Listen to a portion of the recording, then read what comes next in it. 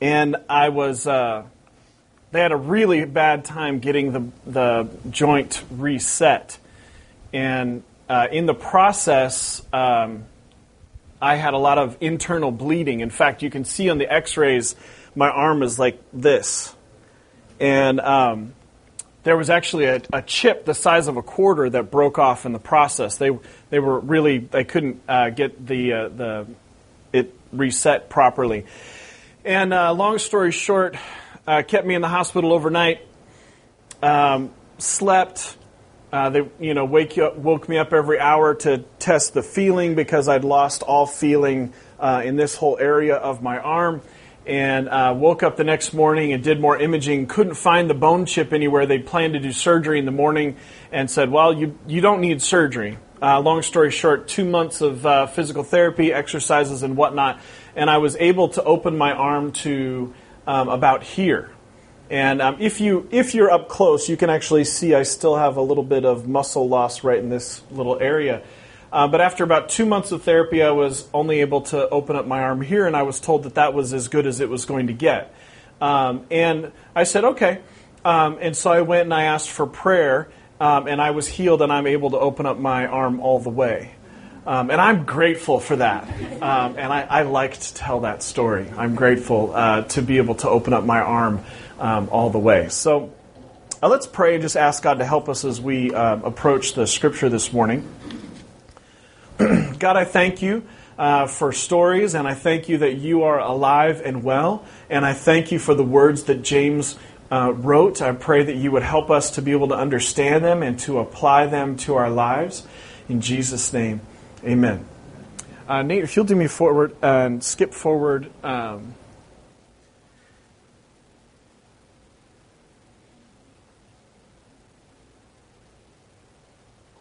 Okay. So let's read. James is the pastor of the church in Jerusalem. So he's the disciple that stayed in Jerusalem from where Jesus sent them. Excuse me just one second.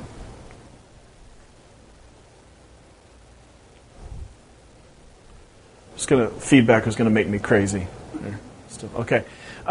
So James is the disciple that stayed in Jerusalem, so he's the pastor of the church that's in Jerusalem after the events that we read in Acts, especially Acts 1, 2, 3, 4, 5. And he's writing a letter to the believers that are in other parts of the world, other cities, that are also Hebrew by birth, Israelites. So this is towards the end of his letter that he's writing to them. So this is a very unique thing. This is someone who was a witness of Jesus, who heard Jesus' words himself, who was there among those that was told to stay and to pray, and then once they received the Holy Spirit and the power of the Holy Spirit, to then speak the gospel, speak the truth of what Jesus had communicated, why Jesus walked the earth, and all that Jesus had instructed them. And that included the truth of salvation, that included certainly the truth of healing, as we saw with what happens in Jerusalem before the disciples spread out. It also included water baptism. I want to, just by way of announcement, I know we have some of us that are wanting to get water baptized. We are going to do a water baptism this coming Sunday. Okay, August 25th, this coming Sunday, we're going to do a water baptism. I know that we're missing a couple people that are wanting to get water baptized, so I want you to know, this coming Sunday. Rebecca, will you wave your hand? If you will see Rebecca, my beautiful wife, Rebecca, if you will see her, she will give you the details. We'll walk you through a short class, a Bible study on water baptism, and I'm looking forward to that. We are, tentatively, we're going to schedule it for 6 p.m., okay? And our friends that use the old Hamden Baptist building, which is just kind of a block and a half that way, have a baptismal. They'll be doing a baptism the same day. We will use their baptismal tank. So we've done this before. We're excited about it. We'll be doing it again. We're going to shoot for 6 p.m. It would help if you pull up our church Facebook page, facebook.com/CBC Baltimore, or the Twitter feed, just to kind of make sure about the time and place. But we will be doing that this coming Sunday. Make sure that you see Rebecca for details.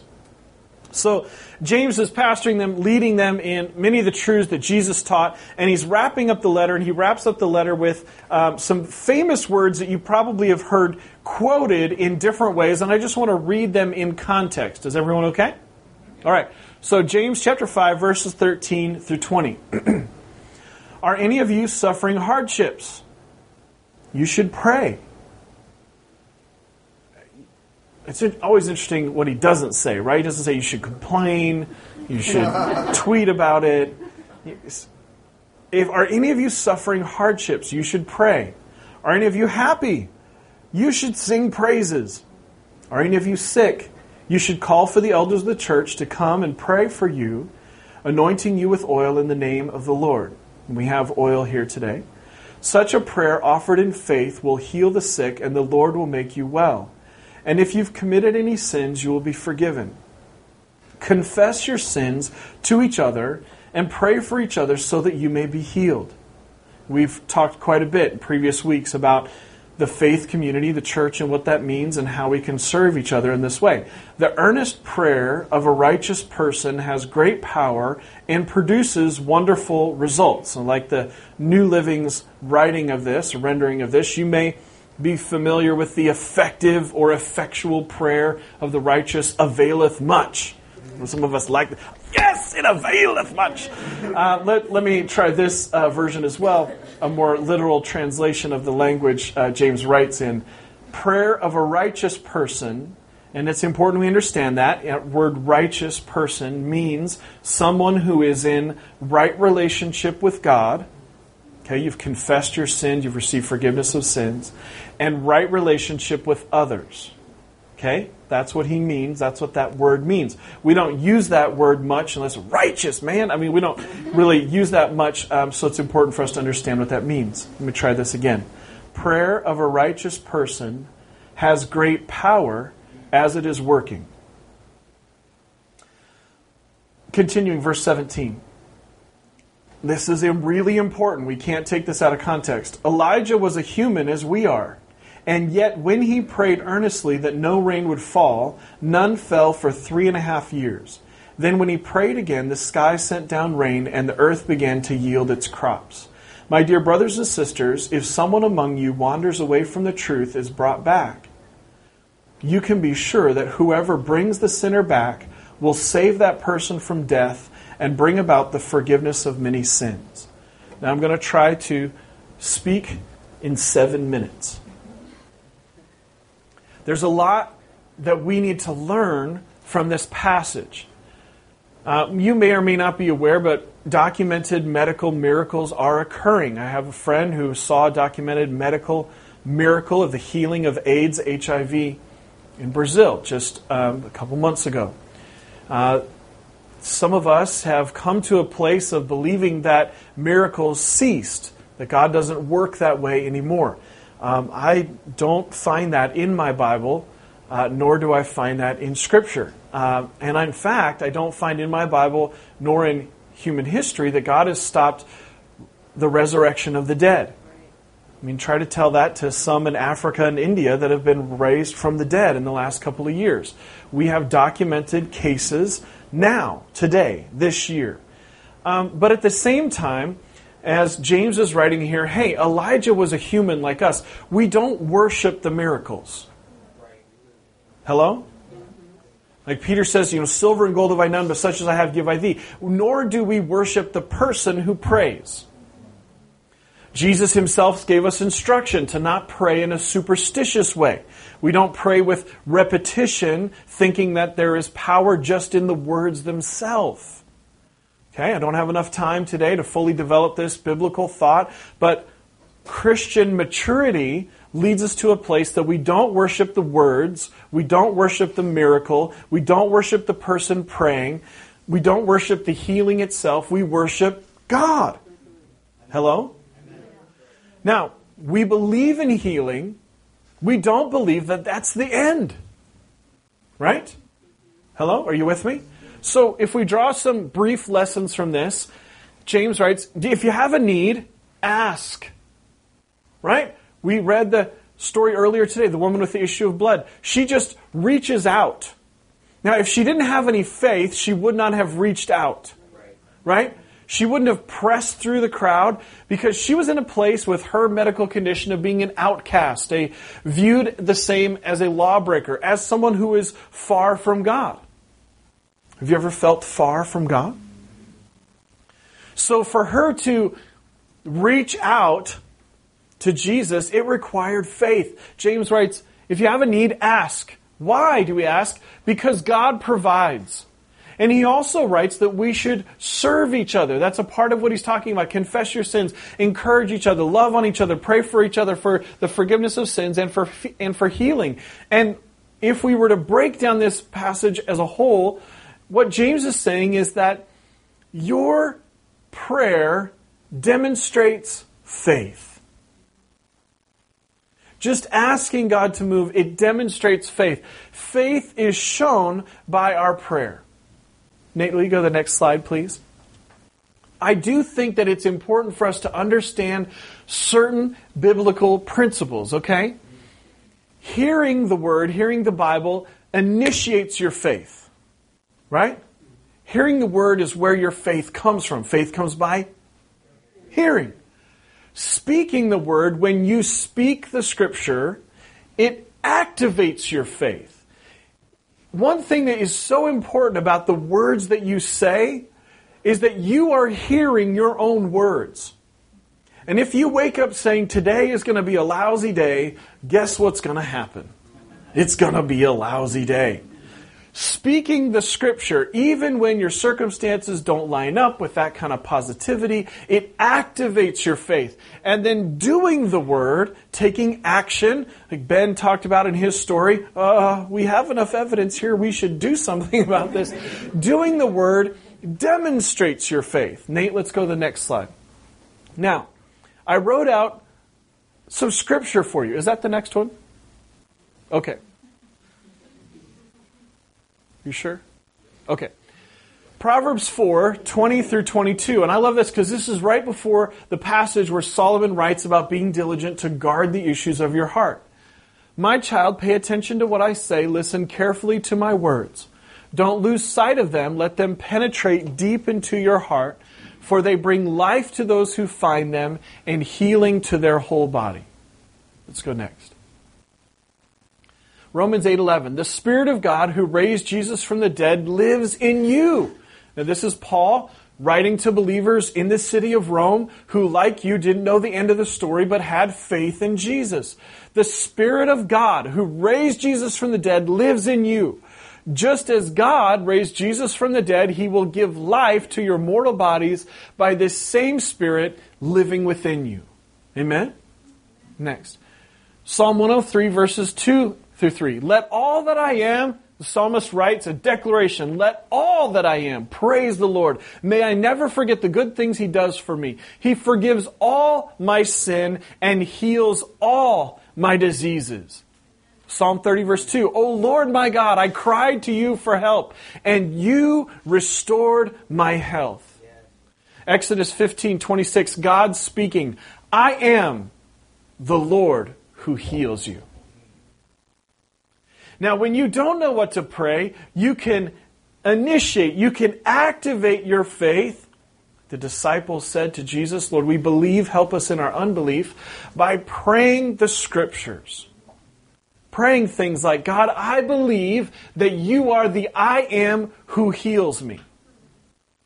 Right? As some of us have deeper emotional things going on that are harder to heal than the physical things. Hello? Or you get issues that are sometimes in the subconscious, and kind of like an iceberg rising to the surface. And as they kind of rise to the surface and interrupt our daily life, we're aware that there's a problem. Hearing the Word initiates faith. Speaking the Word activates faith. Doing the Word demonstrates faith. When we pray, and here's what I believe, faith helps. Okay? We believe that God's alive, we believe that He's aware, and we believe that faith helps. Now, I don't believe that you can only be healed if you have faith. There's Scripture. We have examples of God even healing unbelievers that weren't asking for it. God can do whatever He wants. So let's not get mixed up. I think faith helps, but let's not let your faith take credit for the miracle. Right? Let's get our theology right. Who is He? God. Well, by nature of who He is, He can do whatever He wants. Right? But faith does help. So if I want to build my faith, then when I pray, here's what I can do. I can build a case. I can pray Scripture, and I can pray, God, You healed the guy that Ben prayed for, so You can heal me. Right? We can build a case. Now, when I build a case in prayer, here's what happens. It brings change to your heart. Okay, we're at 8 minutes, but we'll be done soon. Well, it brings change to your heart. It activates your faith, and it develops your confidence in God's Word and His character. Do I believe what He said? And do I believe that He is who He said He is? When I build a case in prayer, when I recite Scripture as I pray, when I quote back to God, and this is a helpful thing. Let me give you an example. It'd be easy for me at times to not believe that God can do the things that I am asking for, because I tend to ask God for big things.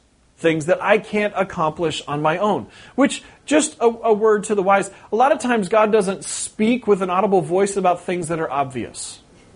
He wants you to work a job and pay your bills. He won't give you an audible voice, hey, you should go get a job. It's kind of obvious. At the same time, God is not always going to do a miracle for something that you can do yourself. You know, I borrowed $500 from my father. I need to pay him back. God's not giving you the $500. Is anyone awake? What's more helpful is when I ask God to do things that I am not capable of, and when I pray with specifics. So, for example, we are wanting to stretch as a church, right? We're wanting to grow. Well, that means that there are things that we are going to need in order to make room for more people that we don't really have the ability to do. Right? I mean, for me presently, I'm not able to work more hours in a week than I'm already working to earn more money. Right? So when I ask God in faith for something that is beyond me, what is helpful is when I say, God, You said I am the Lord who heals you, and You healed this arm, and now it works right. So I believe You can do things that I'm not capable of doing. Will You please da-da-da-da-da-da? Does that make sense? Let's go next. Now, when you pray, right after Luke 11, disciples say, Jesus, teach us how to pray. He says, Our Father who art in heaven, hallowed be Thy name. Right? Right after the Lord's Prayer, what does He say? He tells a story. He tells a story to teach them that they need to pray with patience and persistence. When Paul writes, I can do all things through Christ who strengthens me, he's actually writing about enduring. He's not saying, I can jump over buildings. What he is saying is I can go through the difficult things that are in my life because it's God who gives me strength. Sometimes I think God does allow normal life stuff or spiritual stuff to come at us, to whether it be a physical ailment or an emotional ailment, to allow life to be more difficult for us so that we might grow. Are you with me? Now we need to pray with patience and persistence. Ben prayed for a guy, no change. Can I pray for you again? Yes. Then pray again. Pray with practical things, specific things. Pray for things that you can put a name on it, a quantity.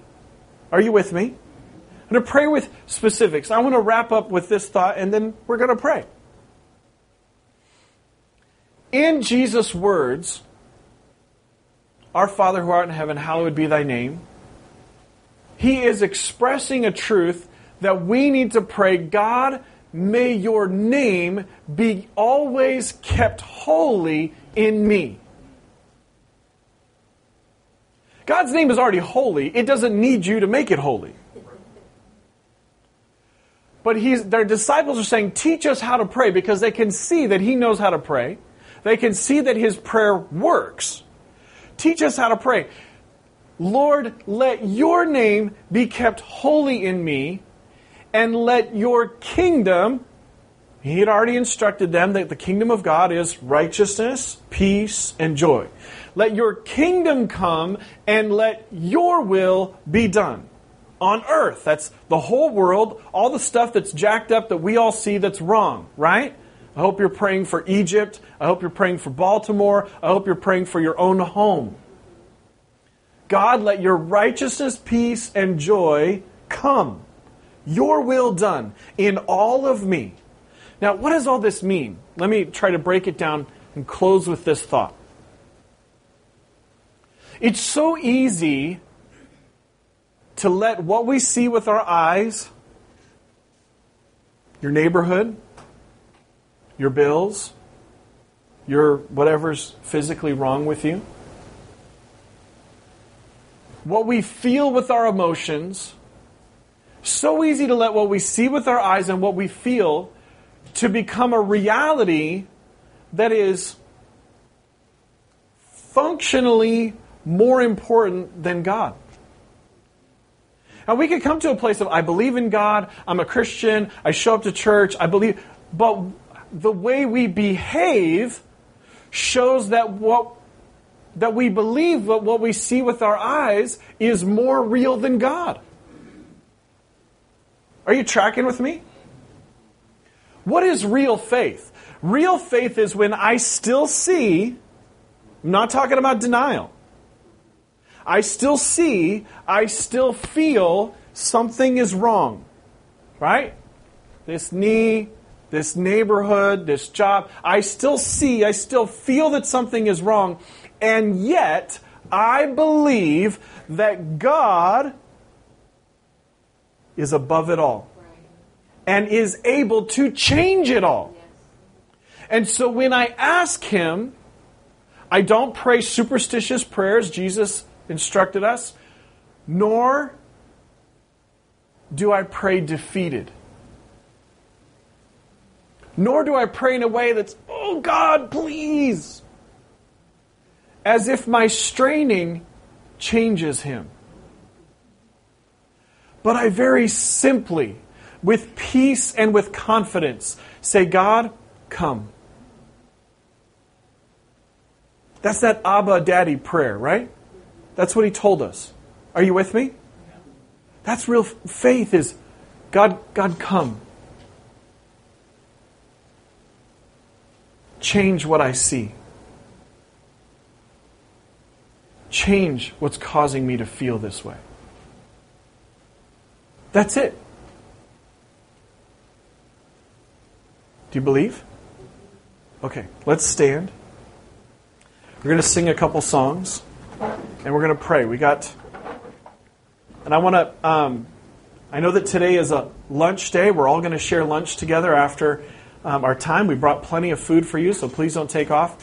And I know that you may be tempted to want to go set up the lunch. I want to close our time of prayer with just kind of brief announcements. So please don't take off. But we're going to sing and we're going to pray and we're going to give people opportunity to receive prayer for healing. Now, if you want to get started as soon as we start singing, you just feel free to reach out to the person next to you and ask them for prayer. We have several people here that need miracles, that like the woman with the issue of blood, the doctor's tools have been exhausted. And I want to say, I believe in medicine. I believe that God gave us a brain that could figure out that certain plants and certain techniques and eating right and certain things could bring healing. I believe that God provides us medicine, and I believe we need to use common sense and we need to use medicine. But I've also lived long enough to know that there are times where medicine is done, where there are things that medicine can't heal. And so we're just going to ask God to do miracles. And if you're here and you need healing in emotional and spiritual ways, it's time to say, God, come. God, come. Amen? Okay. We're going to go Healing is here? Yeah. Healing is here. We're going to sing Healing is Here.